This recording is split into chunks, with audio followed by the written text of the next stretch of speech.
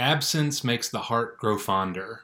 I'm sure you've heard that phrase before, but maybe you've never felt it quite like this before. I have a sense that we're all feeling it as a community, as a church family, in a way that we never have. See, this time right now has limited our ability to be together, of course, but the longer it carries on, it's not just physical and social separation that hurts us, that aches us. There's something deeper at the heart level that I trust that we're all feeling, that we're all now longing for more and more. And so what's possible, at least for me, I know it's true, that I've all these things I've taken for granted up until now, I've started to get new perspective on. So for instance, I can't wait to have my family sitting at Five Guys eating cheeseburgers. Again, that's our kids' favorite place to go eat. We can't wait to be able to open up our home again and have friends over for a meal. We can't wait to drive to Texas or over to East Mississippi to visit our family again. And certainly this is true for me. I hope it's true for you. We can't wait to be with our church family in person again. See, absence has made the heart grow fonder. But there's a deeper layer than just what we see on the surface. As I said, there's a deeper layer than just social interaction and friendship. As the church, as those who share the common bond of faith in Christ, we have a fondness for one another that's not just social. It's not just that we miss each other as friends, although I'm sure we do. I know I do. No, what we have in Christ is a unifying new love for one another, something that resides deep down in the heart and produces a new kind, a unique kind of love. That's what I want us to see as we begin to walk through the book of Philippians today. We're going to be in Philippians chapter 1. We, as the elders of Harvest Church, Jay and Paul and me, we made the decision months and months ago to preach through Philippians right after Easter, and I'm so glad that we did. We couldn't have situated this any better. Philippians, all about joy in every circumstance, all about what it means to be the church unified, even when circumstances are adverse. See, the Apostle Paul is writing this letter. He's writing it to the people of the church of Philippi. That's in modern-day Greece. But the problem is, Paul is in Rome as he writes this letter. He's imprisoned in Rome. He's under house arrest. And so he's writing to people that he cannot see and hug and speak with face to face. Now, these are people that at one point Paul shared the gospel with. We read about it in the book of Acts. But now all he can do, the best he can do, is exchange letters with them, and his heart aches over the distance. And so we're going to see this all throughout the letter of Philippians, but especially we see it here at the beginning. How does Paul feel about these people? These people that he only knows just a little. They're not close personal friends, all of them. Some of them he doesn't know at all. But he feels a certain way about them, and it just jumps right off the page. And what we see in Paul, of course, I think instructs us as to how we ought to feel about each other in the church. And so we're going to look at it today, Philippians chapter 1, verses 1 through 8. I want to look at the whole scripture all in one piece here before we break it down a little bit. Philippians chapter 1, verse 1, Paul and Timothy, bondservants of Christ Jesus, to all the saints in Christ Jesus who are in Philippi, including the overseers and deacons. Grace to you and peace from God our Father and the Lord Jesus Christ. I thank my God in all my remembrance of you, always offering prayer with joy in my every prayer for you all, in view of your participation in the gospel from the first day until now. For I'm confident of this very thing, that he who began a good work in you will perfect it until the day of Christ Jesus. For it's only right for me to feel this way about you all, because I have you in my heart. Since both in my imprisonment and in the defense and confirmation of the gospel, you all are partakers of grace with me. For God is my witness, how I long for you all with the affection of Christ Jesus. A couple of details that I don't want us to overlook as Paul begins this letter. He's the lone author of the letter. Everything he says is me and my and I through the letter, but he includes Timothy with him in the greeting. And that's going to make more sense in chapter 2. We'll get there in a few weeks. But for right now, notice how Paul and Timothy identify themselves. He says, we are bondservants of Christ Jesus. Y'all, a bondservant is a form of slave. Typically someone who has chosen to submit themselves in servanthood to another person. And I bring that up, honestly, with some trepidation, because I recognize the risk of slave language. Slavery, as we know it, is a horrible, godless thing. But as Paul speaks of it, he's saying something quite different. As a bondservant belongs to another person to do that person's will, so we, Paul says, we belong to Christ. And our lives are devoted to serving him, doing his will. See, this is where Paul takes what might otherwise be an offensive idea, and he makes it uniquely Christian. He turns it on its head. To be a bondservant of Jesus is the highest honor there is. That's what Paul is trying to communicate here. It's not servitude in a way that demeans and dehumanizes Paul. No, he wears it as a badge of honor. It's an honor to be a bondservant of Jesus Christ. It doesn't lower Paul and make him less than. It elevates, it esteems. It is his glory that he gets to belong to Jesus Christ and serve his good and perfect will. And that is for us something to consider. We are bondservants of Christ. That's part of what it means to be a Christian. And that is not an ugly, demeaning thing. That is an honor. That God would love us and welcome us into his good and perfect will as his servants. Now, we'll see this as we go. We're not servants merely. We're family. But to be a bondservant of Christ is a good thing, something we ought to wear proudly. And then we see Paul's audience. You see it in verse 1. He says, to all the saints in Christ Jesus who are in Philippi. And you notice very quickly, saint here does not refer to some special class of exalted Christians. All Christians are saints. The entire church is in view here. Because of Christ, because we are in Christ, we are saints. We are holy ones set apart by God himself.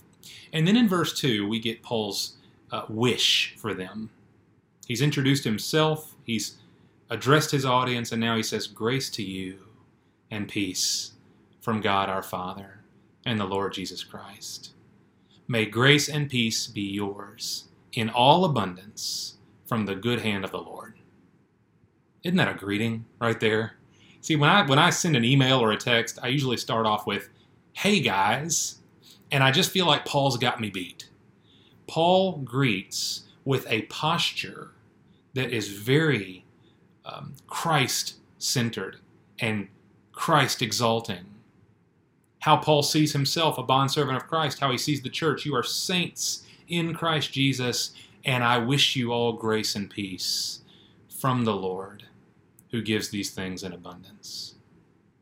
Wow. Well, it only gets better, actually, from here. We've seen the greeting now. Look at Paul's affirmation in verse 3. He says, I thank my God in all my remembrance of you, always offering prayer with joy in my every prayer for you all, in view of your participation in the gospel from the first day until now. I thank my God in all my remembrance of you. Now, Paul is writing this letter under house arrest. He's chained to a Roman guard even as he writes. Wouldn't you think Paul has enough to worry about all on his own. I mean, the situation that he finds himself in, he surely has enough stress, enough concern, enough problems of his own. But you notice what he's doing. Look at, I mean, what is he communicating in verse 3? He says, I'm constantly remembering you. I'm constantly thanking God for you. Always offering prayer for you with great joy. That Paul's mindset, his mentality is not self-centered. Yes, he's got problems to deal with. Yes, he's got circumstances working against him. And yet his every thought, it seems, is to Christ and to the Lord's people. All the time, I remember you, I thank God for you, I pray for you with joy. See, in the midst of Paul's circumstances, he is consumed with love for and prayer for others. He takes joy in the good of others. And that for me, is a massive challenge and encouragement. And I was just stop and think about this for a second. Does my heart reflect Paul's heart here in Philippians 1? Do I have people in my life that I remember regularly with joy and gratitude, and I pray fervently for them? Not just periodically, but regularly. Now, some of us do. Some of us certainly, we feel that way about our family. We pray and we thank God and we ask the Lord for grace for our family. And that's a good thing. Others of us have people outside of our family that we regularly think about and thank the Lord for and pray on their behalf. But I think the truth for a lot of us is that this kind of consideration, this kind of remembrance and gratitude and prayer is not central to how we think. It's not central to how we spend our time or how we view other people. And for me, the craziness of all this is that Paul does not live in Philippi.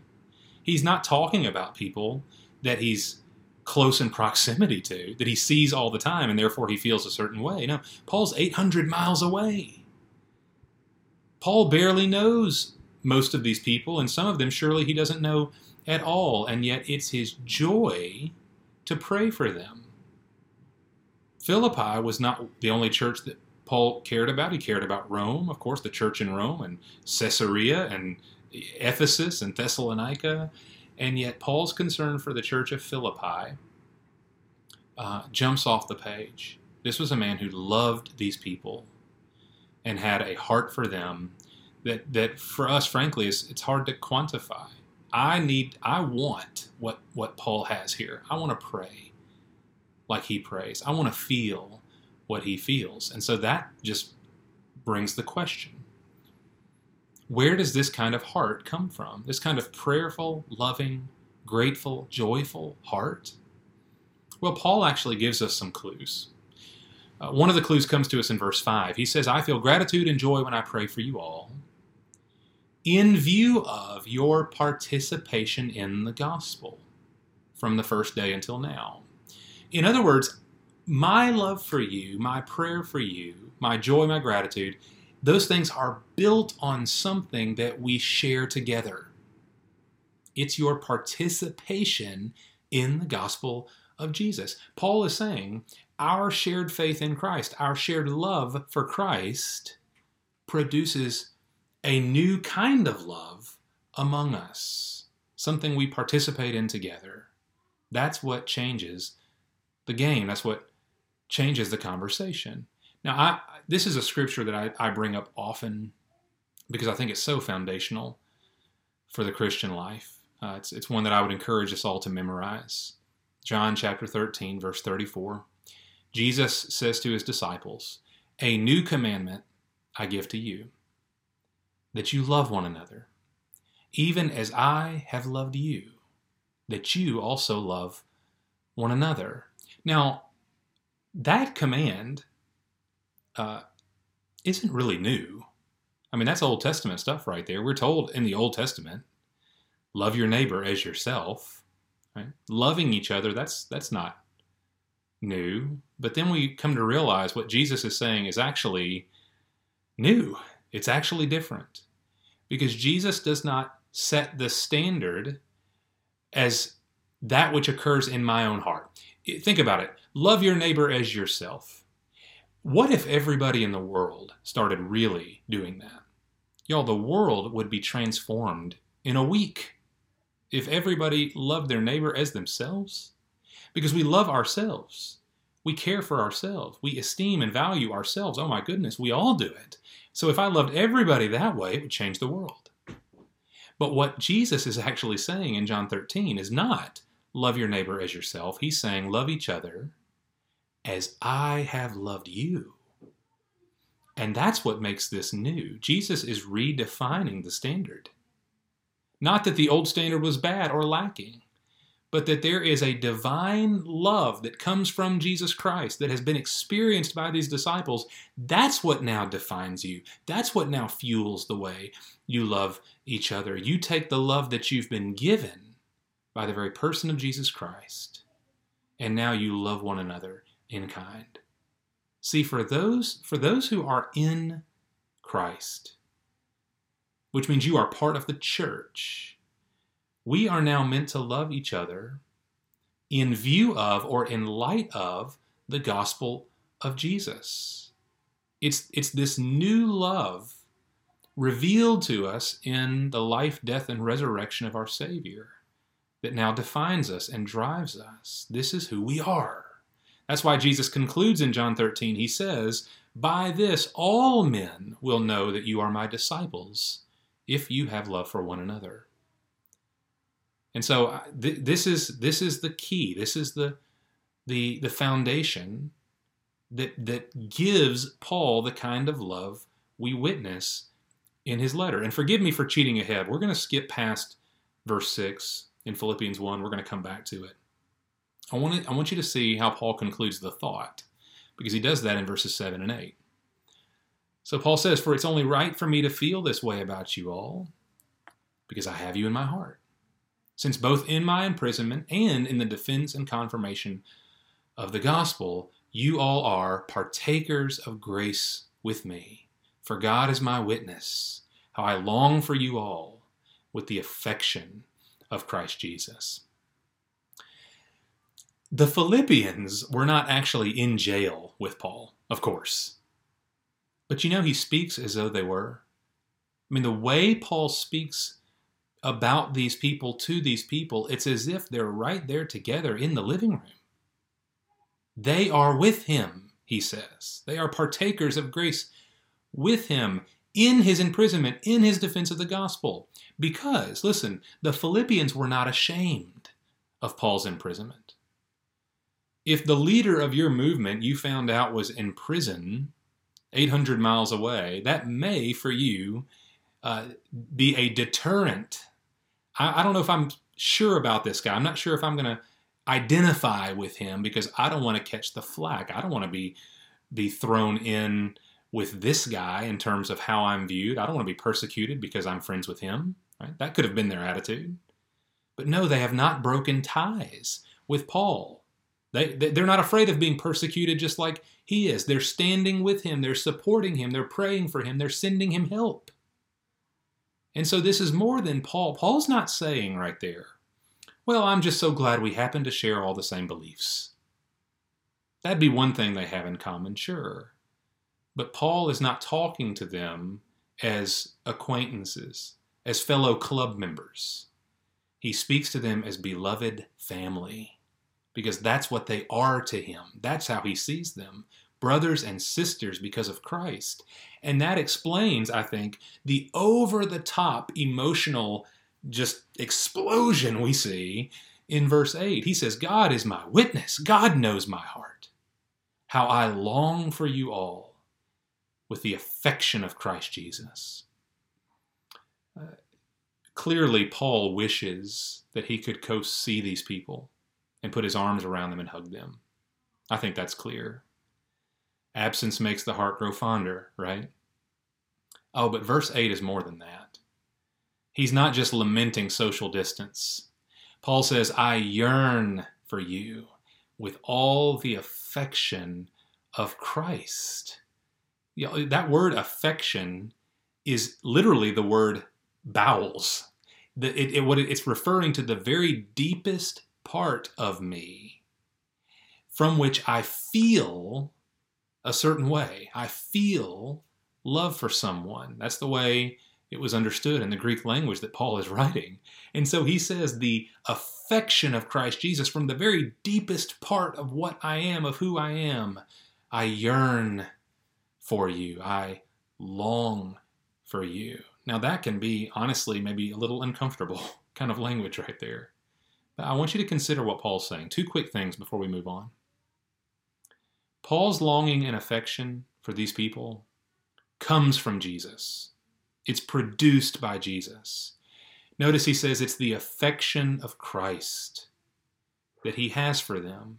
And that goes back to John 13. We love one another in like manner to how Christ has loved us. And so his desire is fueled from a divine source. It's not just Paul's heart here. It's a new heart given to him in Christ that has a love for these people. It's new, it's unique. But then secondly, Paul, he's longing for them, he says. He's not just longing to see them. Certainly that's understood. But he's longing for something to happen in them and among them. He wants more of Jesus for them. We're going to see that in the way he prays, verses 9, 10, and 11 next week. But for today, we understand Paul's love for these people is a love for their standing in Christ. He loves what they are because of Jesus, and he wants them to see and feel and know and experience more of Christ. And so Paul is communicating, I want more than just friendship from you. I want the best for you. And of course, that's what friendship ultimately is. True friendship. How do you know if you have a true friend? A true friend doesn't just like what you can give them, but they want the best for you, even if it costs them to give it, right? That's love. And so Paul is saying, I long for you with all the affection of Christ. He's saying, I want the very best of all God's graces for you, that you might experience them right where you are. I have you in my heart, but I love you with the heart of Christ, as much as that's possible. So these points are going to keep coming up as we go through Philippians. I'm going to try to stop beating the horse at this point. But I hope the point is clear. This kind of love, this affection, this joy that we're meant to feel for one another, only Jesus himself can produce this. It's not something that we merely feel in a socially affectionate kind of way, that we enjoy each other's company. That's not all. This is the foundation upon which we stand, that we share. It's Jesus Christ producing this in us and among us. And so we ought to pray that God would do this in our hearts, individually and collectively. The question I asked earlier, if I don't feel for others the way Paul feels in these verses, then I ought to long for that. I shouldn't just say, well, Paul must have been more touchy-feely, affectionate kind of person. I don't think he was. I don't think that was necessarily his nature. It doesn't come across that way. Before his conversion, he was quite savage. Now, what happened in Paul can and should happen in us, day by day. Jesus Christ fosters in our hearts a love for one another that's like a mirror image of his love for us. Let's pray for that. Let's long for that. Now, there was no way I was going to skip verse 6 and just forget about it. I mentioned a minute ago I kind of cheated around it. Let's come back to it. Because verse 6, even though it feels a little bit out of place almost in the midst of Paul's greeting, verse 6 is meant to be a pillar for the book of Philippians, but it's also a pillar for your whole life. If you are a Christian, then what Philippians 1:6 says is something that you build a life upon. I really mean that. And that's why I encourage you to memorize it. So I'm giving you all homework today. I hope that's okay. John 13:34, Philippians 1:6. Commit these things to our memory. They'll bless you forever. But here's what's happening. At the end of verse 5, Paul mentions the Philippians have participated in the gospel from the first day until now. What I think Paul means there is, from the first day you heard and received the gospel, when you became Christians, until today, until now, you have been standing firm in the grace of God. But in verse 6, Paul wants to extend that idea much further. It's not just past and present, it's future. Paul says, I am confident of this very thing, that he who began a good work in you will perfect it until the day of Christ Jesus. I also love the way the ESV translation puts it. Paul says, I am sure of this, that he who began a good work in you will bring it to completion at the day of Jesus Christ. Y'all, this is a statement of assurance. Paul is certain of something that he wants us to be certain of as well. That God who began a good work in you, what does that mean? He's talking about our salvation. I mean, plain and simple, that's what the essence is. For God to begin a good work is his saving grace upon you. God began it.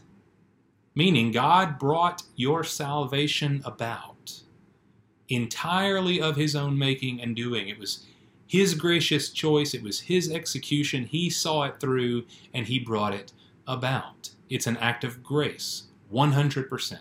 We bring nothing to the table at all. He began that good work. And Paul says he began that work in you. Y'all, salvation is more than just what God does for you in sending Jesus Christ for us to die for our sins, yes, but he also began a good work in you, within you. The scripture tells us that God's very Spirit now dwells in us by faith. And so, y'all, salvation cannot mean that somewhere far away in heaven, God has checked the box with your name beside it. In some very impersonal kind of way, God has checked the box and you're good. Praise him for that your name is recorded correctly in heaven, and one day you're going to cash it in. That's not how the Bible presents our salvation. No, what salvation means is that God is powerfully at work in you to save you through the grace of Jesus. Powerfully at work, yes, but he's also personally at work in you to make you more and more like Jesus. Salvation is not cashing in at the end. Salvation is a work already begun that God brings to completion. You see that God started the work in you and he will complete it. He will perfect it in the day of Christ Jesus. That's the assurance here. That not only did God start it, but God finishes it. God finishes what he begins. And this finished work will occur one day yet future at the return of Christ. He's not finished yet, but that day is coming. Listen to how the Apostle Paul puts it in 1 Corinthians 1. This is verse 8. Paul says, Jesus will confirm you to the end, blameless in the day of our Lord Jesus Christ. God is faithful, through whom you were called into fellowship with his Son, Jesus Christ, our Lord. I want to take a moment here that we might look at this verse, look at Philippians 1:6, look at what we just read in 1 Corinthians, and plant the truth here deep down into the soil of our hearts. That's where it belongs. This is not something that we hold on to lightly, that we can take or leave. This is foundational truth for what it means to know God. First, what Paul is saying, that by faith in Christ, you are secure. You are secure. Our salvation is entirely the work of God who sent his Son to us and for us. By Jesus' death on the cross, our sins are forgiven. We are adopted by God as his own dear children. And because Jesus rose from the grave, he imparts his glorious eternal life to us as well. All this comes from God. All of it. And Paul says, I know that God began it, and therefore he will perfect it. If he started it, he will finish it. That means if you have faith in Jesus Christ, your salvation cannot be lost. You cannot undo what God has done for all eternity. You cannot compromise God's decree and promise. He began it of his own gracious choice, his will, his love, his mercy. He'll finish it. We can rest in that. We don't have to finish what God began. He's got it. And then secondly, this is the work of God in you, right? That first point, you are secure because of what God does for you. He will do it on your behalf. But it's God's work in you as well. It's not, salvation is not just our forgiveness transaction. There is a living grace that transforms us. And this is a point that Paul is going to make over and again in Philippians. We'll see it next week. The transforming grace of Jesus that doesn't just stamp us for heaven, but brings new life in the here and now. Paul's going to tell us that God takes good pleasure in the work he does in you. In you. The Spirit of God is personally invested in you. God is not indifferent to us. Sealing us for salvation, isn't that nice? But he doesn't really care about the goings-on of our daily life. Oh my goodness, no. God is personally invested in your life. He sent his own Spirit to dwell in your heart. And so God does not just sprinkle good things down from heaven. He actually comes and makes a home in our hearts.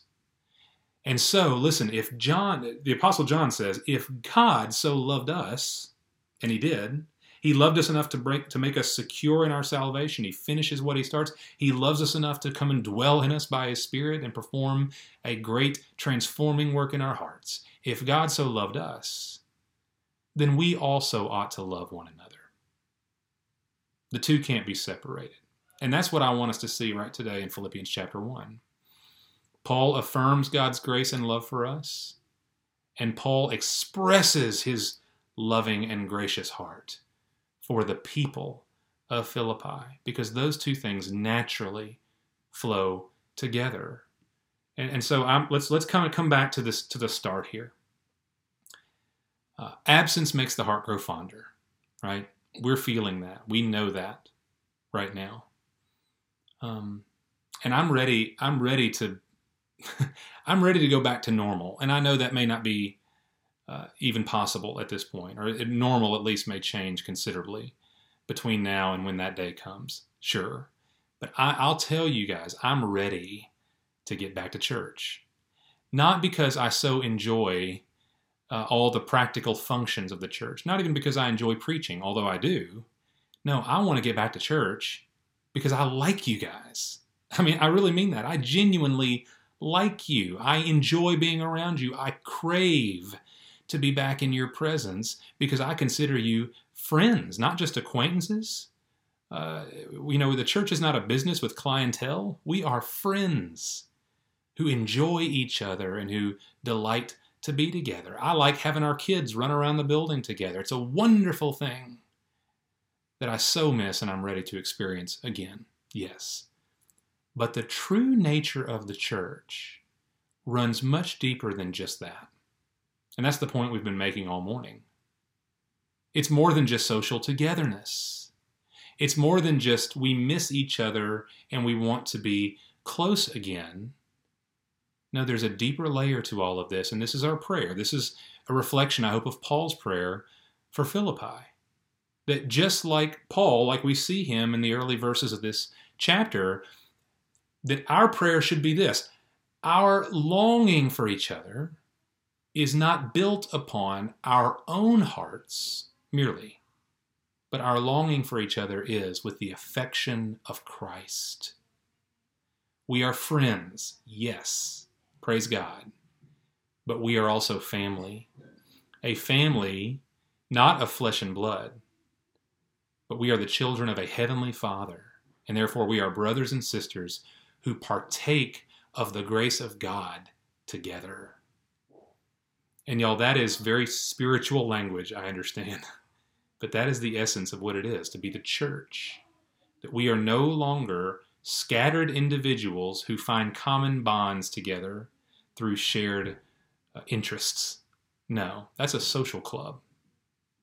The church is made up of those who are participants in the gospel. We have come to faith in Christ Jesus, and therefore we have been fused together at the heart to love one another as Christ has loved us. And so, especially in this time of social distancing, I want us to ask the Lord to stir our hearts in this way. Not just a desire to get back together. I know we've got that. But that we would have a renewed affection for each other. An affection not established on love your neighbor as yourself, good as that is, but an affection established on what we have received from Christ Jesus, what we have been given, a love beyond comprehension, that would now be how we love one another. And the only way I think we'll get there, truly, is to pray and sincerely ask the Lord for it. And so I'd like to lead us in that prayer right now. Father, thank you for the clear and abundant truth of today's scripture. That what Paul felt for the church in Philippi was not just Paul being an especially loving person, but this is the new love, the new affection, the new devotion that comes because of Christ. It comes because of what Paul and these people share together, even though they are far apart. And so, Father, I ask this morning for myself and for us together that we would be the kind of people who do not shy away from this thought. That we don't, that we don't see this as too touchy-feely and affectionate, but that we sincerely look into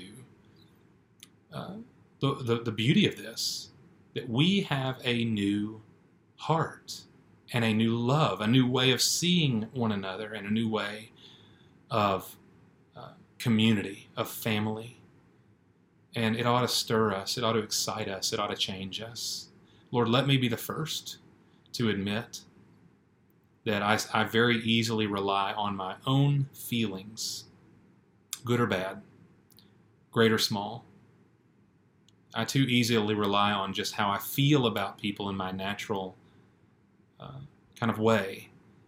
And I don't see people as I should. I don't see my fellow brothers and sisters always as I should, the way that Paul sees the Philippians. And Father, I want that to change.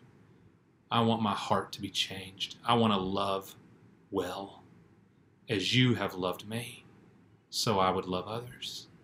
Lord, I trust that we all need transformation in this, that we all need strengthening and grace to cover our hearts in this. Lord, I know we don't always love as we should, but Lord, this is the light that comes to the darkened world.